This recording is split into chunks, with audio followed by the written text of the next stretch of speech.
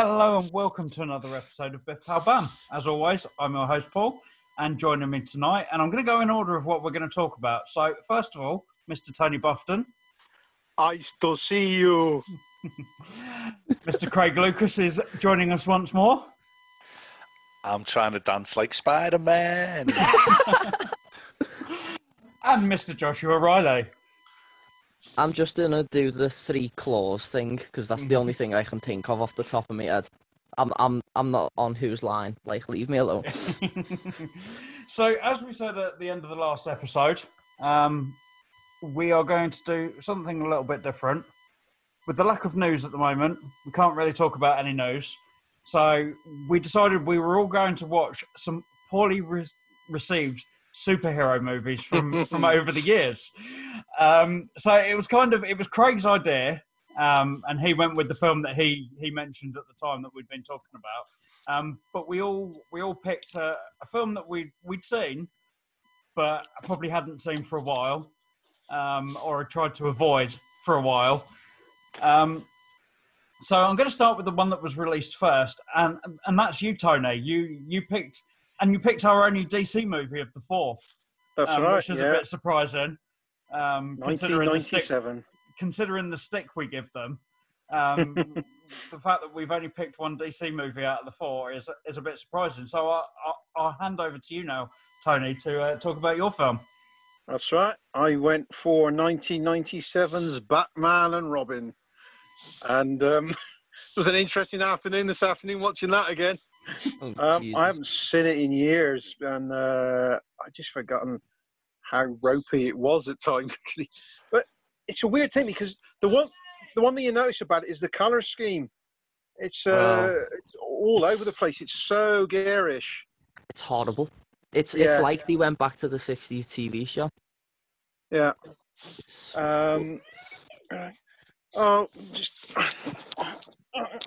He's just adjusting himself. He's sitting with no pants on at the minute.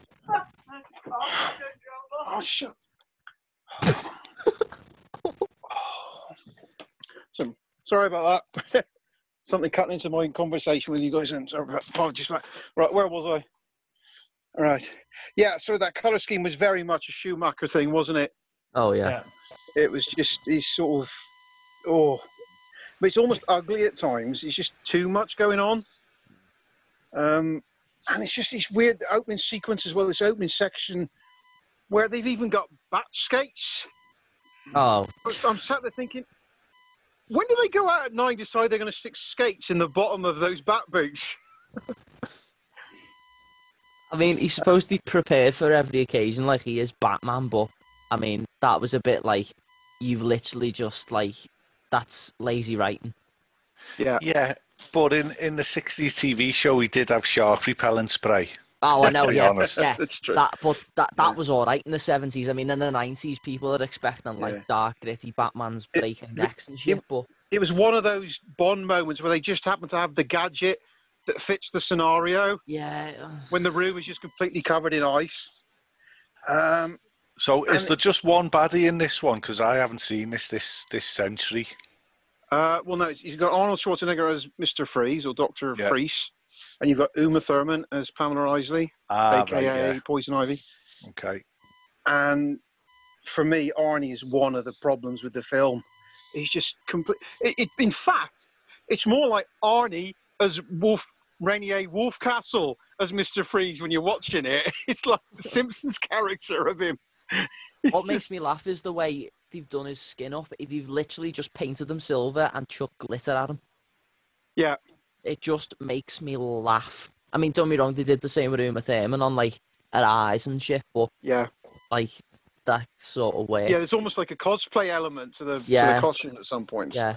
But and Paul will find this ironic, of course. There's just so many puns from Arnie the entire film. To be fair, this network is full of puns, so I wouldn't worry. Yeah. It's just, in that opening sort of half hour, every other line of Arnie's is an ice pun or a cold pun. Yeah. It's just... And you're just thinking, Akiva Goldsmith needs to get a thesaurus. That's what makes me think about the Batman films from the 80s through the 90s. If you think about it, well, I think I've overthought it, to be honest. But if you go from the Burton films right the way through to the Schumacher films, to me, they all represent an era of Batman. So Yeah. the 89 film is when Batman first comes on the scene. It's dark, it's gritty. He's ripping heads off, basically. Batman Returns is like the 50s. Batman Returns is the 40s when it's a bit dark. It's post-war, World War II. It's dark, but you're trying to give kids a bit of hope and it's a bit fun. Then Forever is the 50s. It's all bright lights, neon. We're out of the war, hope galore. And then Batman and Robin is the 60s, where the TV show came in, and there's ice puns galore, and it's just stupid and shit. Yeah, it is all over the place. And it's like they just throw everything into the mix. We saw Alicia Silverstone turns up as having fled from Oxbridge. Oxbridge Academy. You think not needed? I'm sorry. And you've got Alfred is very poorly, and then you've got this whole subplot they're going to have to sort of deal with him corking it.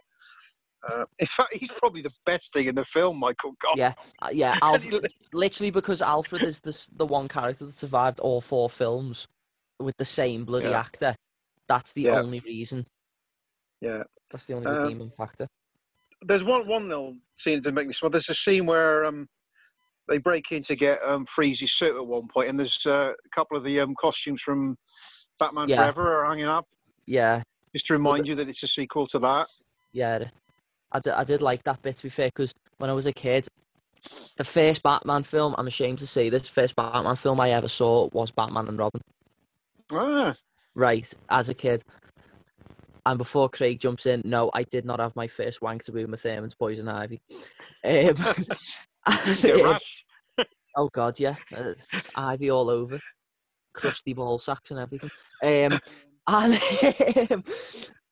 But when I saw that scene, I was like, "Oh, that's Riddler's costume," and that was what made me think there's more Batman films out there, isn't there? There's not just this pile of shit, and that's how I went and found my love of Tim Burton from going backwards.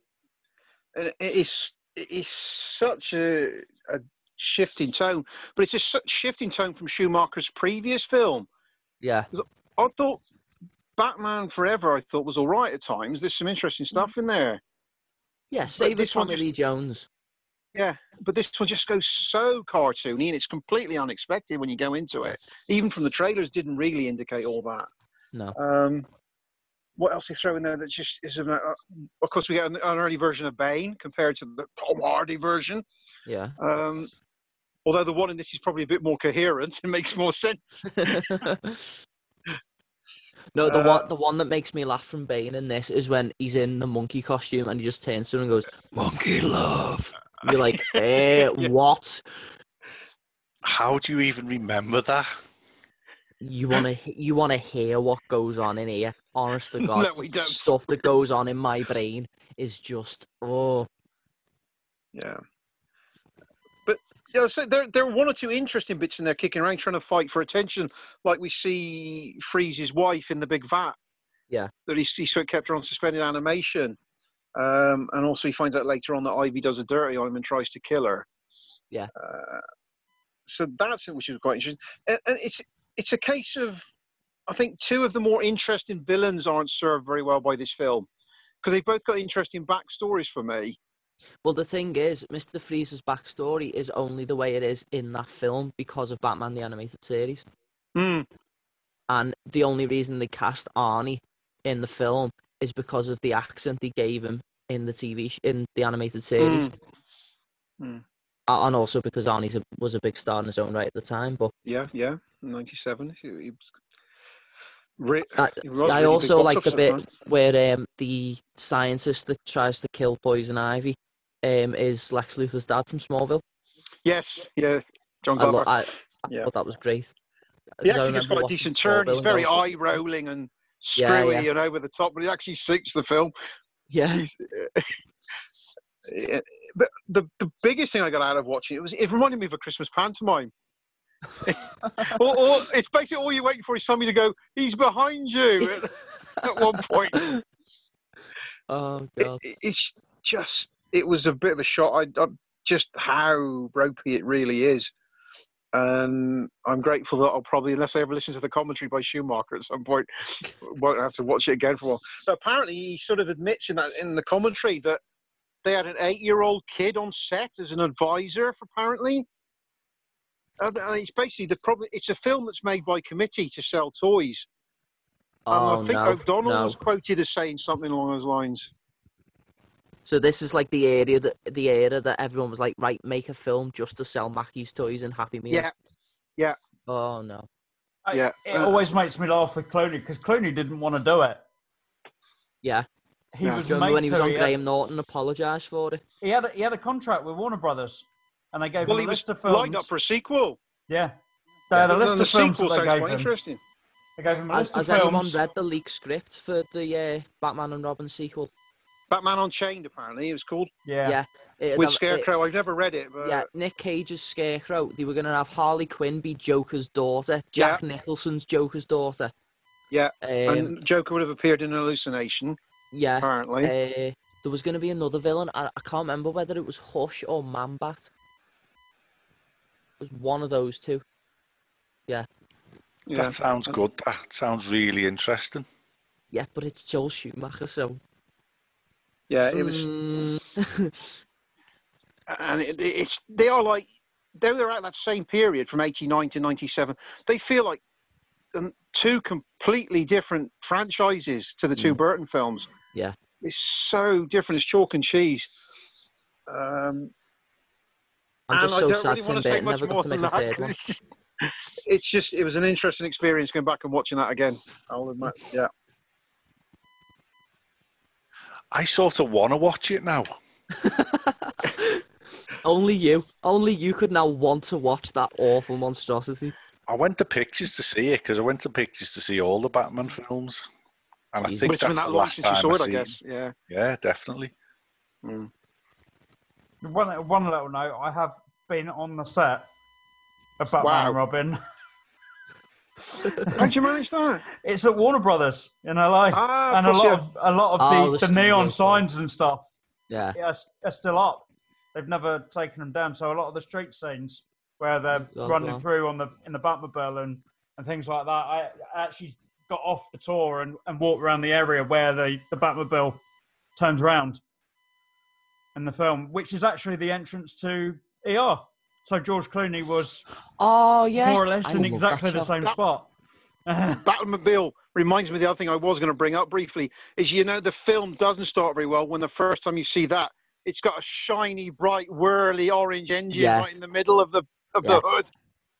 I think, oh, God. It doesn't look good close up either. I've seen it close up and it's horrible. It is disgusting. Yeah. And it's just showed... I tell anybody who had a kid who suffered from epilepsy who had a really bad time watching that film because it's just so garish and so bright. And, I don't know. It's just like a horrible, horrible kaleidoscope. Yeah. And that's all I've got to say on the matter. What marks out of 10 would you give it then, Tony? Out of 10. On a good day, I give it a 5, but probably 4. That's 4 out of 10. It's... See, from my recollection, the last time I watched it, I'd give it a 3. Yeah. It's anything there, 3, 4. It's never going to go more than that because it's just so much that's wrong with it. Yeah. Yeah. And I'm afraid to tell you, it's not going to get much better for the next film. Oh no! So the next film is mine, and we're going all the way back to 2003 for mine. Wow! So another 6 years on from Tony's, and we're talking about the Ben Affleck starring Daredevil. Wow! Now, I'd have had that in the last century. I really would. Yeah, not quite. But obviously, we started this podcast probably because of the Daredevil TV series. Yeah, definitely. Yeah. So it's kind of stepping back to that. But I watched it I honestly don't know the last time I saw this. Lisa's had it on DVD. My wife has had it on DVD alongside the Elektra film that came afterwards. The sequel, as such, after Affleck quit, which he tends to do these days. But yeah, I actually watched it today in the last few hours before we started recording this. I'd put it off for as long as I could. So let's start going through it. I thought the opening credits were quite good. It's New York, but kind of made out of Braille, which I thought was quite clever. It's not good when that's the best thing about the movie, though. I was going to say, is that all that's going to be good about it? They used the original logo, the comic book logo, which I thought was quite good, which they didn't for the TV series. So that was another good start. I thought the aesthetics to start with were very Batman '89, but that's about as far as that goes. The look of it was quite like that, the way the city was built. But other than that, it slowly went downhill from there on. I noted from the credits, Eric Avari was in it. Before I'd even watched it, I didn't remember that. And Tony, I'll tell you, we've partied with Eric Avari about 11 or 12 years ago. Wow, yes. But yeah, that was interesting. We won't go into the story about him because we'd probably end up getting sued. The opening scene I thought was very comic book like, with him hanging off the cross on the top of the church. Oh yes, yeah. That was very much from the comic books. And from then onwards, it just goes downhill. Affleck's first performance when he lands in the church, campy from the word go. There was no grit to it at all. What happened over those years for him to go from being an Oscar winner for his writing? I know his acting didn't win him anything back then, but just to what he is now is just a complete turnaround. Like I said with Chris Evans, just a really different actor these days. The accident scene was really anticlimactic, completely different from the comics and from the TV series.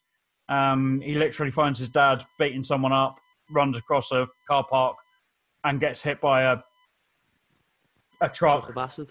Yeah, that's just going up and down. You're saying the only way they could have spruced that up would be if the acid or the toxic waste, whatever you want to call it, makes the TMNTs pop up out of the sewers. It was just completely ridiculous. There's nothing to it. He runs in front of this truck and that's it. And then he's blind. So he could see. Yeah. Okay. Our version of Daredevil, I can't remember. Did he go blind or was he always blind? No, he went blind. He had an accident as well, but it was just a whole big thing, which they completely changed in this film. In the comic books and the TV series, it's the guy from The Hand.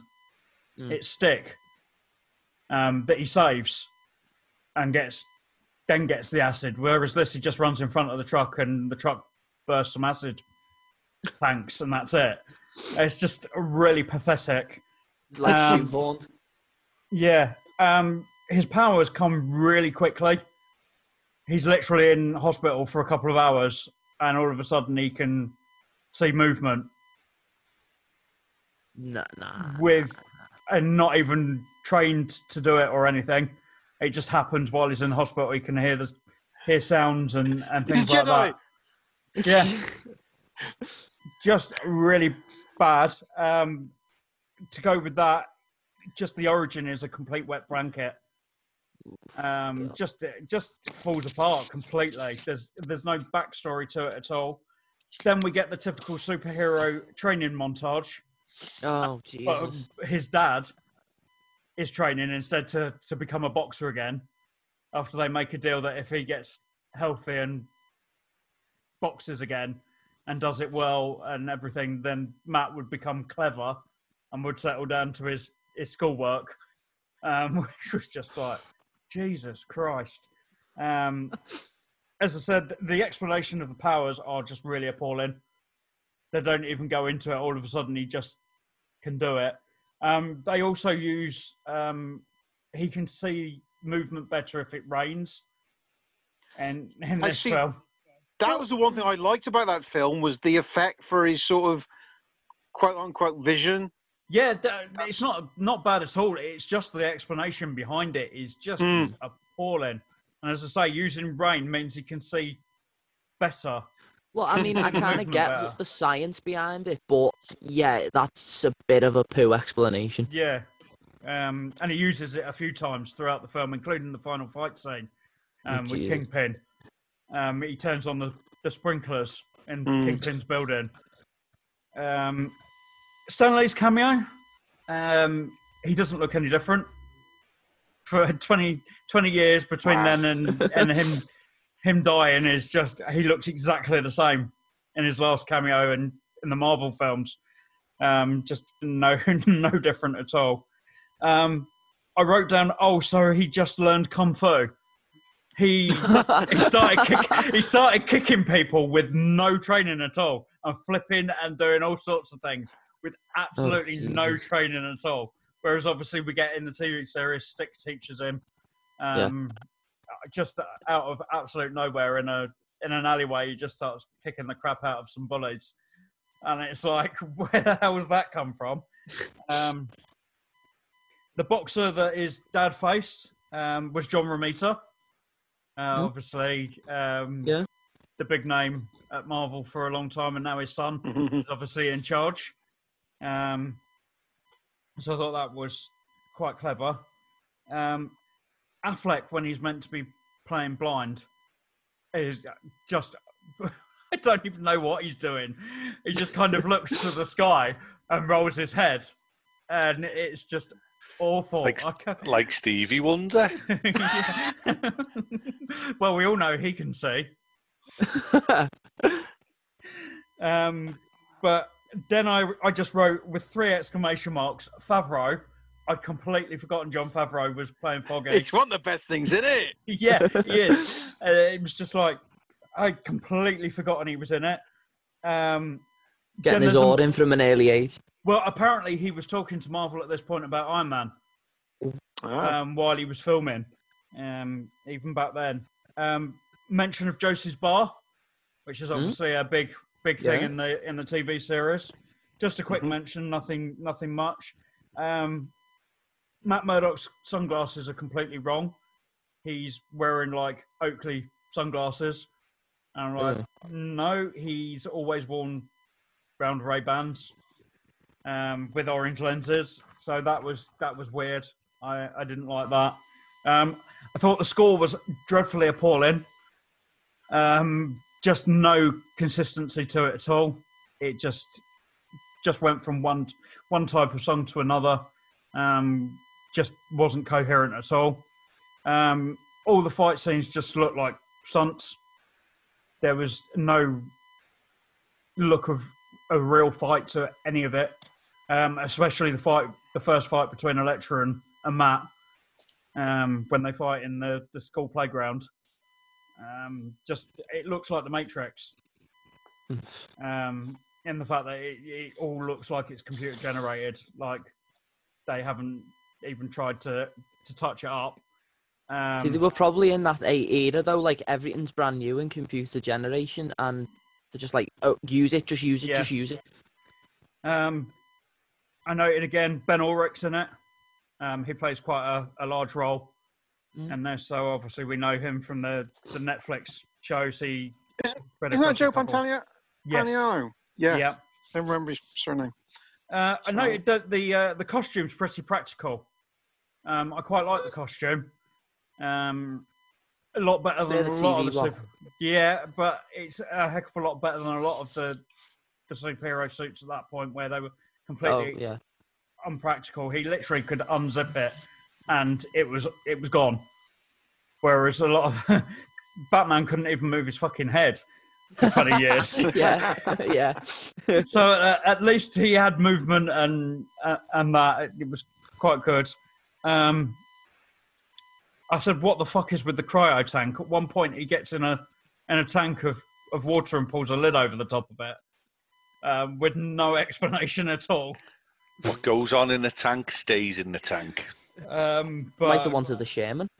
Yeah, God knows what that was about. Isn't it a sensory deprivation thing to just shut out all the sound? Yeah, but there's absolutely no explanation to it. He just gets in this tank of ice and water and pulls a lid over the top of it. Like you do. Then I said, geez, Jennifer Garner. That was that opening scene where her memories are on show, pretty much. Oh, I need to watch this film, I think. Yeah, we do. Then I said cheesiest fight scene ever, which was the fight scene between the two of them. Yeah.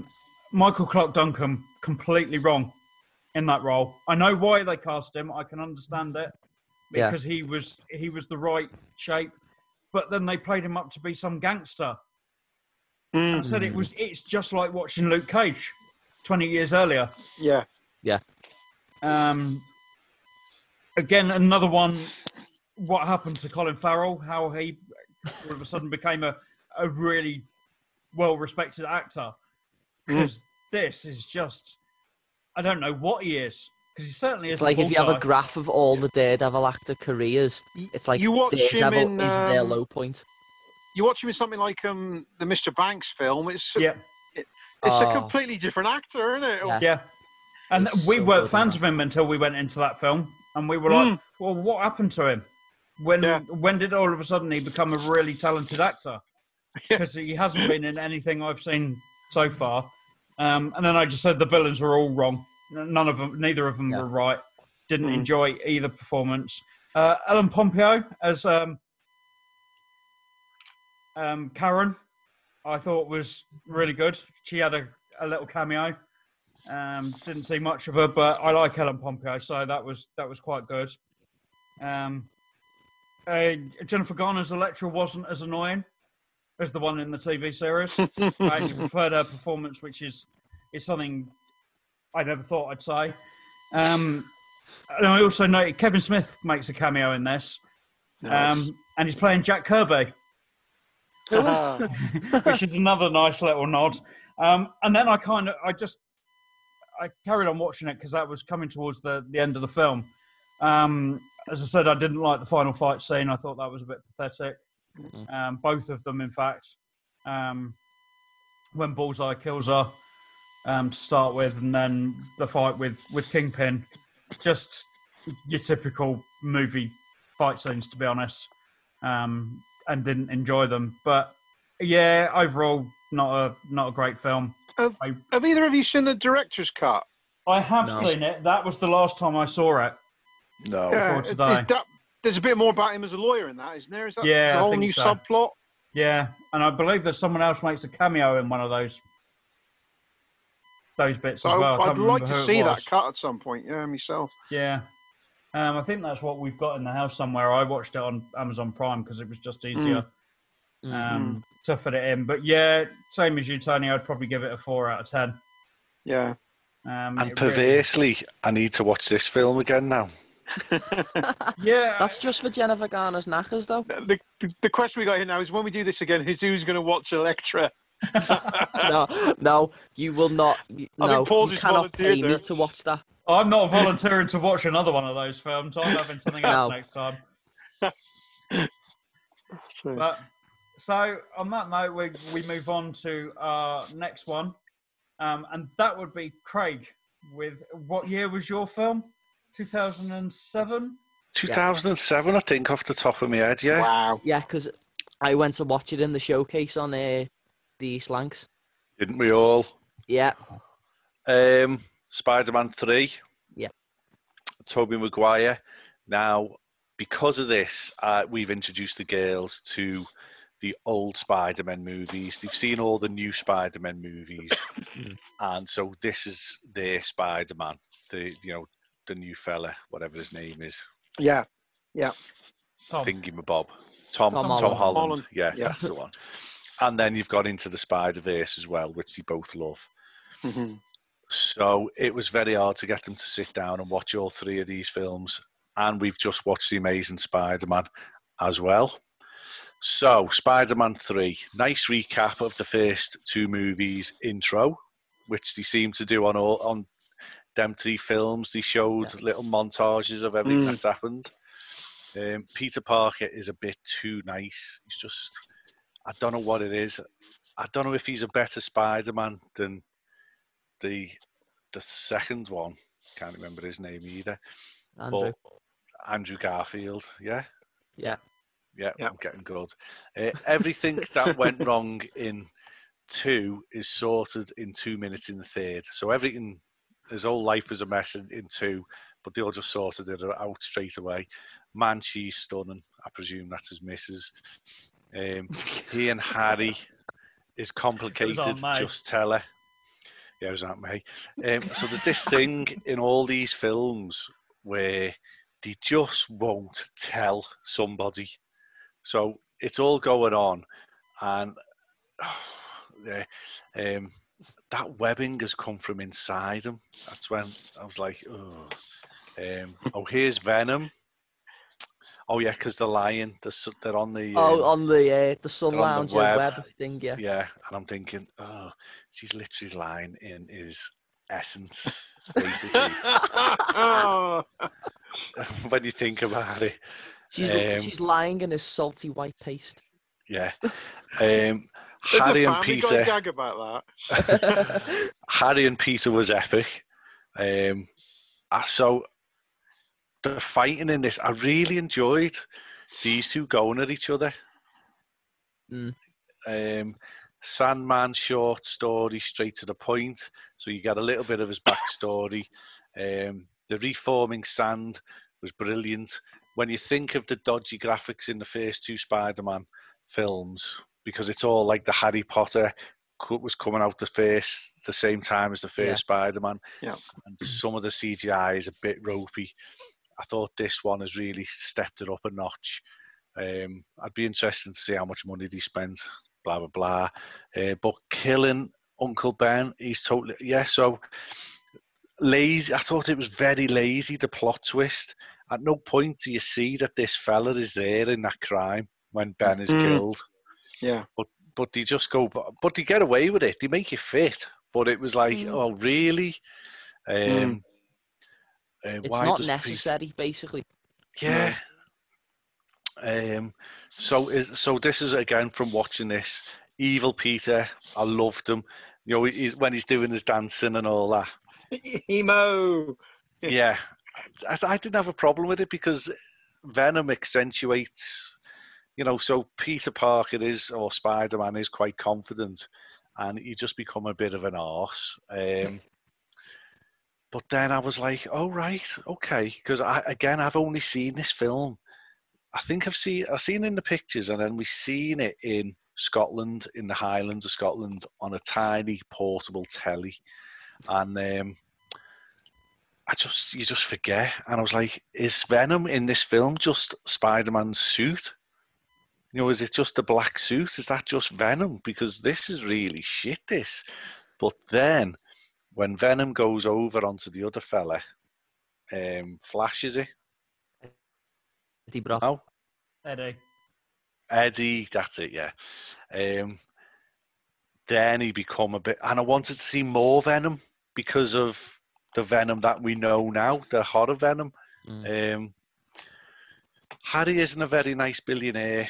Both mates are skinned. So that really pisses me off in all the 3 Spider-Man movies. Like, if I was a billionaire, not a millionaire, a billionaire, and I had 2 mates who were on the bones of their asses, one's a jobbing actress waiting on tables, and the other one gets paid from hand to mouth for photographs of himself, I'd be like, "Daddy, guys, look, here's a mansion each." You imagine that nowadays, Peter Parker OnlyFans. I'm just saying. That was some whiskey bringing back. Oh yeah, so we had the whiskey because he was dead nice, wasn't he, Harry? He had the whiskey and his memory comes back, and then he becomes evil again. I've been on that bridge. Bad Spidey and Harry fight was brilliant. Oh dear, dancing Peter. Peter wouldn't hit MJ. I don't care how he was acting. He wouldn't have hit her. Venom about time, because that's when Venom turns up. it's gone like Spider-Man cartoon with all the baddies, which I thought was brilliant, because Spider-Man is always in a team, or there's a team of baddies going after him. Yeah. And this is the first time you really get multiple baddies. Oh God, poor Harry's face. History repeats himself. Harry's dead now. Venom gone just like that. So Venom just, I think it was a bit of fire, wasn't it? Just burnt him and he was gone. Yeah. Sandman lives. So Sandman's one of the few baddies in any of the films who's allowed. Mm-hmm. He forgives him and he just allows him to blow away. So Sandman's out there somewhere. Well, he's down our street, to be honest, all over the fucking place, the detritus. Strange ending. I felt it was a very strange ending because it was definitely unfinished business. I thought there was a Spider-Man 4 waiting to be made, and you boys there was one planned. Yeah, I think Paul in there. Yeah, Sam Raimi had written another one, and then he fell out with them because they wanted to put more villains in it. Well, I'm going to give this, for me personally, Rose sitting there with the family watching it, I'm going to give this a solid 6 out of 10. Because putting it in the context of watching the other Spider-Man films so quickly, so I watched all 3 of them within the space of a week because of the lockdown, and then we've gone on to the Amazing Spider-Man, which is a whole different kettle of fish. Technology has moved on so much in the gap. You know, the graphics in that are astronomical. I think this film needs to be given a second chance. Yeah. I really do. Always, whenever I have arguments with my mates on like shit comic book films, they always say to me, "Yeah, I don't like Spider-Man 3. It's shit." And it's always the bog standard excuses as to why it's shit. They always say, "Too many villains. Venom wasn't done justice. What's the point in having Sandman? And why would you retcon Uncle Ben's murder?" And I'm like, as you said, Craig. Yeah, they put it in, it's shoehorned in, but it fits, so you let them off with it. Yeah, okay, Venom isn't done justice, but you see the potential. Sandman is a good villain in his own right, as other media has shown. So if they did a 4th one, maybe they could have expanded on him. And I'm sorry, but that Spider-Man 3 is a good film. It's not Spider-Man 2 or 1 by any means, but it's a good Spider-Man film. Let's be honest, half of the MCU is shoehorned around each other. That whole the Endgame stuff where they're all going back in time, it's basically Back to the Future. Yeah. Isn't it? Back to the Future 2, where they're not interacting with each other. And Ant-Man even said that. Yeah. Well, yeah. So they can make it fit whatever they want, but I enjoyed it. Like I say, solid 6 out of 10. Yeah, I'd agree. I think the problem it had was standing up to the first 2. I think watching it so quickly afterwards that you probably look at it and go, well, it's not as good as the first 2. So, yeah, it's shit. But now you go back and watch it without the rose-tinted glasses on, I think you can probably see it for what it is now. Definitely. Yeah. So we move on to our final film. And it's the newest that goes to the youngest team member. We're only talking just over a decade old, this film, not Josh. Even though I acted a couple of times. I'll hand over to you for our final film, Josh. Yeah, so I decided to do X-Men 3, The Last Stand, which I haven't seen for about 7 years, something like that, because the context of the story is we literally just bought a Blu-ray player. So whenever that year was, and my dad said, right, let's leg it down to the Asda in Walton and pick up like a full-on trilogy of Blu-ray films. And I said to him, well, I've never seen the original X-Men films. Let's go and watch them. So we picked up X-Men 1, 2, and 3, and we binge watched them one night because I think my mum had gone out somewhere. I think she was with Craig. And riding the donkey. We had me and my dad had a great night watching them. And then we got to the 3rd one, finished watching that, and we both looked at each other and went, "That was a bit shit, wasn't it?" So So I decided to watch them because I can't wait for the X-Men to be in the MCU. And I decided because all three of the X-Men films are on Disney Plus, I'd sit and watch all three so I could have a bit of context. Love 1 and 2, and then I started watching 3 and I thought, why did I pick this one? Like, because it's not that it's a bad movie. It's just that it's quite jarring to get through. Like, you sit there and you're like, can you just hurry up? Can you just do something? Can you do something? Oh, wait, something's happening. Oh, can you just, like, hurry up and do something else now, please? I personally would put it down to the fact that it's a different director. I was just going to say, yeah. Because, yeah, okay, Bryan Singer has had a couple of shit X-Men films, but when he gets it right, the man gets it right. X1 is fantastic. X2 is even better. Days of Future Past, I nearly cream myself in the fucking cinema watching that. And, well, I mean, X-Men Apocalypse, like, a give or take it, but it's not brilliant.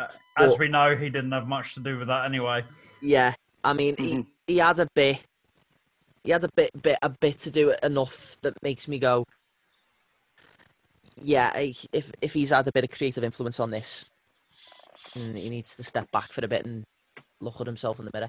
But in terms of The Last Stand, to me, it's a bit of a poor excuse to just shoehorn the Dark Phoenix story in. Because, yeah, okay, they killed Jean in the end of X2, but they literally bring her back within the first, I think it's the first 20 minutes of the film. And it's only because, I can't remember the name of the actor who plays Cyclops, but he doesn't, I think the story behind it was he didn't want to be in it. So they said, right, well, we'll kill you off in the first couple of minutes. So you haven't got that much screen time anyway. I think I calculated he had about 3 lines and maybe 5 minutes screen time in total. And that's the reason they brought Jean back. So they said, we'll kill you off because Jean kills you and she starts becoming the Phoenix. And I'm not being funny. If they didn't have Phoenix in this story, it would be a better film. It wouldn't be on par with X1 or 2, but it'd be a better film because the whole thing around the mutant cure, it's a good story. It needed fleshing out more, and they could have fleshed it out more if they hadn't have focused on the Phoenix part of it. It's the fact that they do Dark Phoenix down the way. Yeah, okay, that's not a great film either. But it's better to dedicate a whole film to it than just sticking it here, there, and everywhere over the course of one film. It's a shame that they ended that X-Men trilogy like that to me. Because a lot of people, kids, really, grew up with those X-Men films, and then that ending, as they're coming into, like, pre-teenhood, thinking, oh, superhero movies is shit. Yeah, I'm not going to watch them anymore if they make any more of them. And then they get the MCU a couple of years down the line,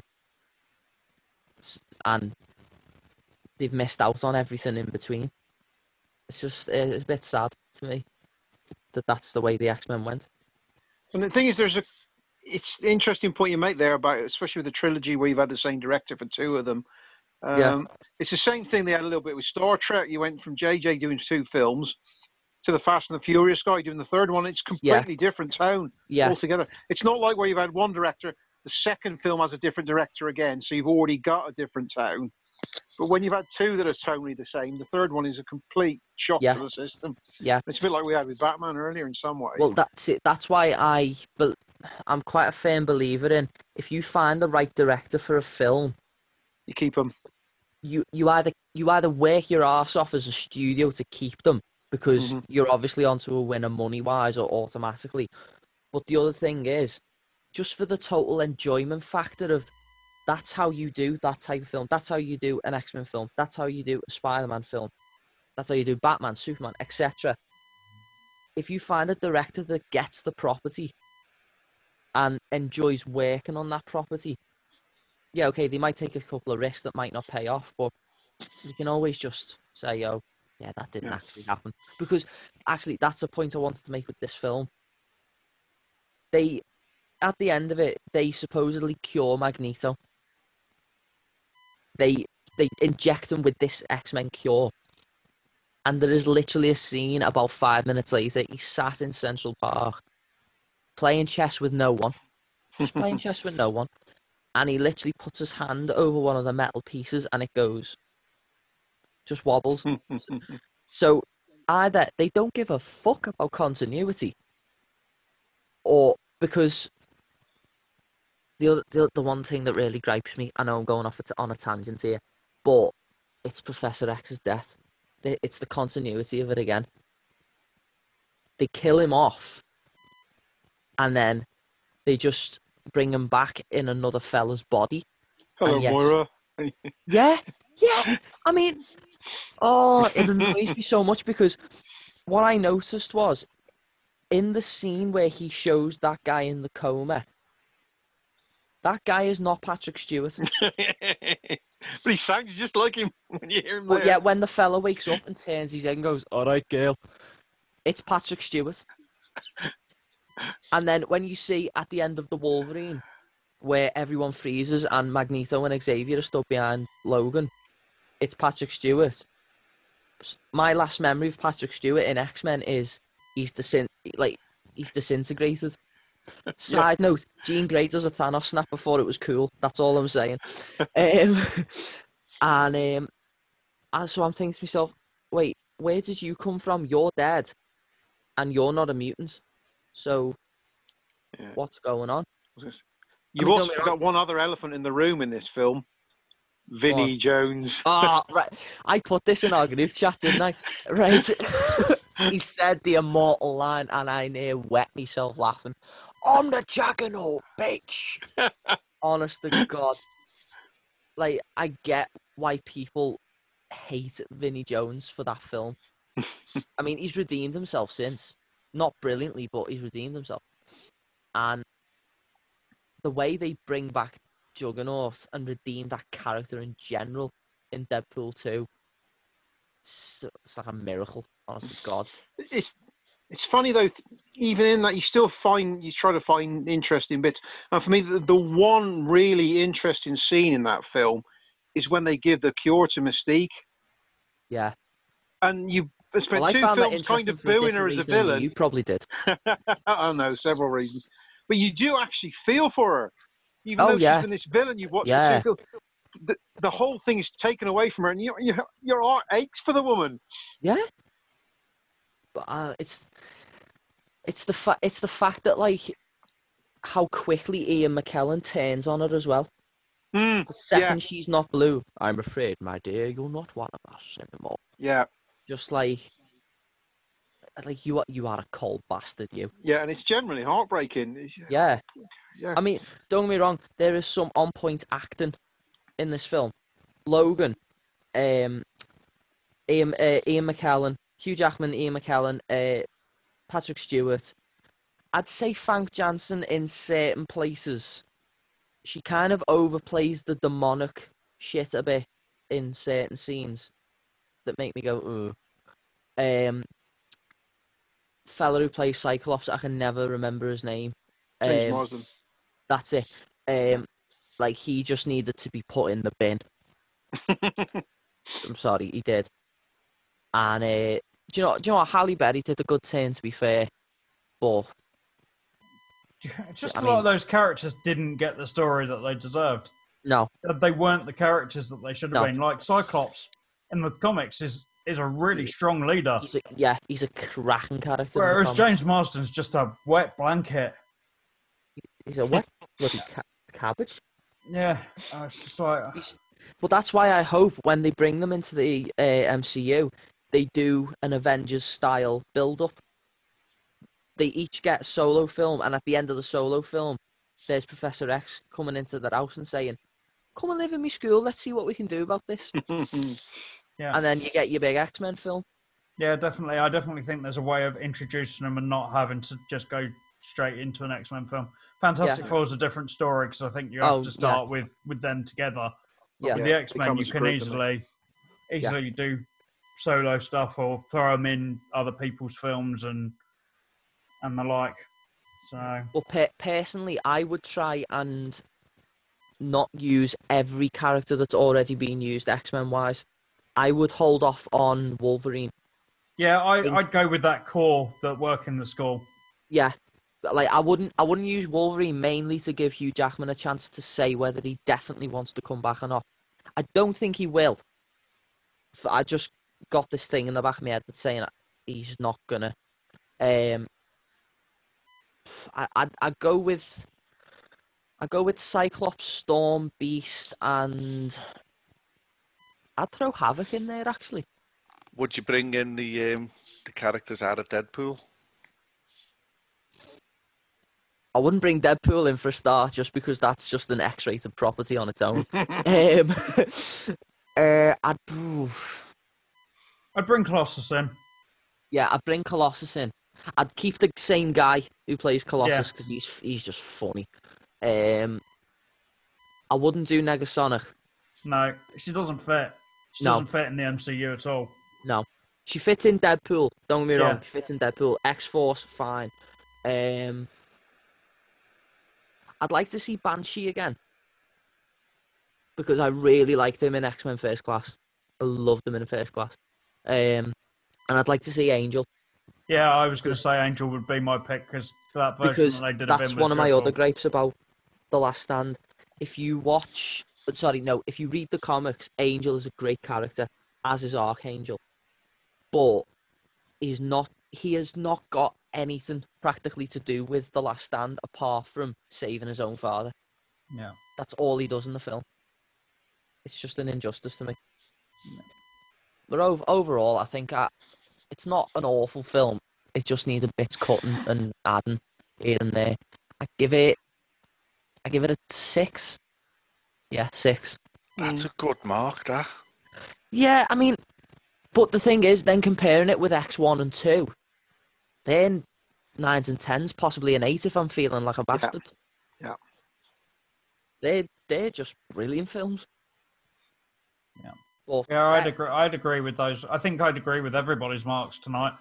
Yeah. To be honest. Yeah. They're pretty much why we picked them is because of what they are, aren't they? They're all They're sort of less than 6 films.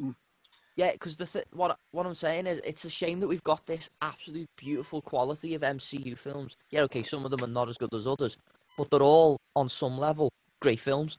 And then you've got these dog shit ones like Elektra, Daredevil, Ghost Rider 2, which we didn't talk about. Not time. X3. I mean, and to be honest, another X-Men film that's probably on a rewatch is actually all right, apart from one glaring obviousness. X-Men Origins Wolverine. Yeah. So why don't we, this time we all picked our own movies. Why don't we in the future, or next time, whenever you want, why don't everyone pick a film for each other? Oh. Yeah. Now, I don't know any superhero films. I'm happy to take my medicine. I will watch whatever film you tell me to watch. Can we please give him a lecture? Can we please give him a lecture? I think we'll decide that now. We need to. I'll do a lecture because I'll have to go and watch Daredevil. Wouldn't we all? Oh, God. So on that note, I think we will wrap up. Thank you, boys, again for joining me. No problem. That was a fun one. I enjoyed that. Yeah. So, don't know what we'll do next month. I'm sure we'll have a conflab about it. I'd like the listeners to go and watch these films and give us some feedback. Yeah. Yeah. I want to know what other people think as well. Yeah. So yeah, we'll have a conflab about what we do next month. Maybe we pick one that we like next month and see what everybody else thinks.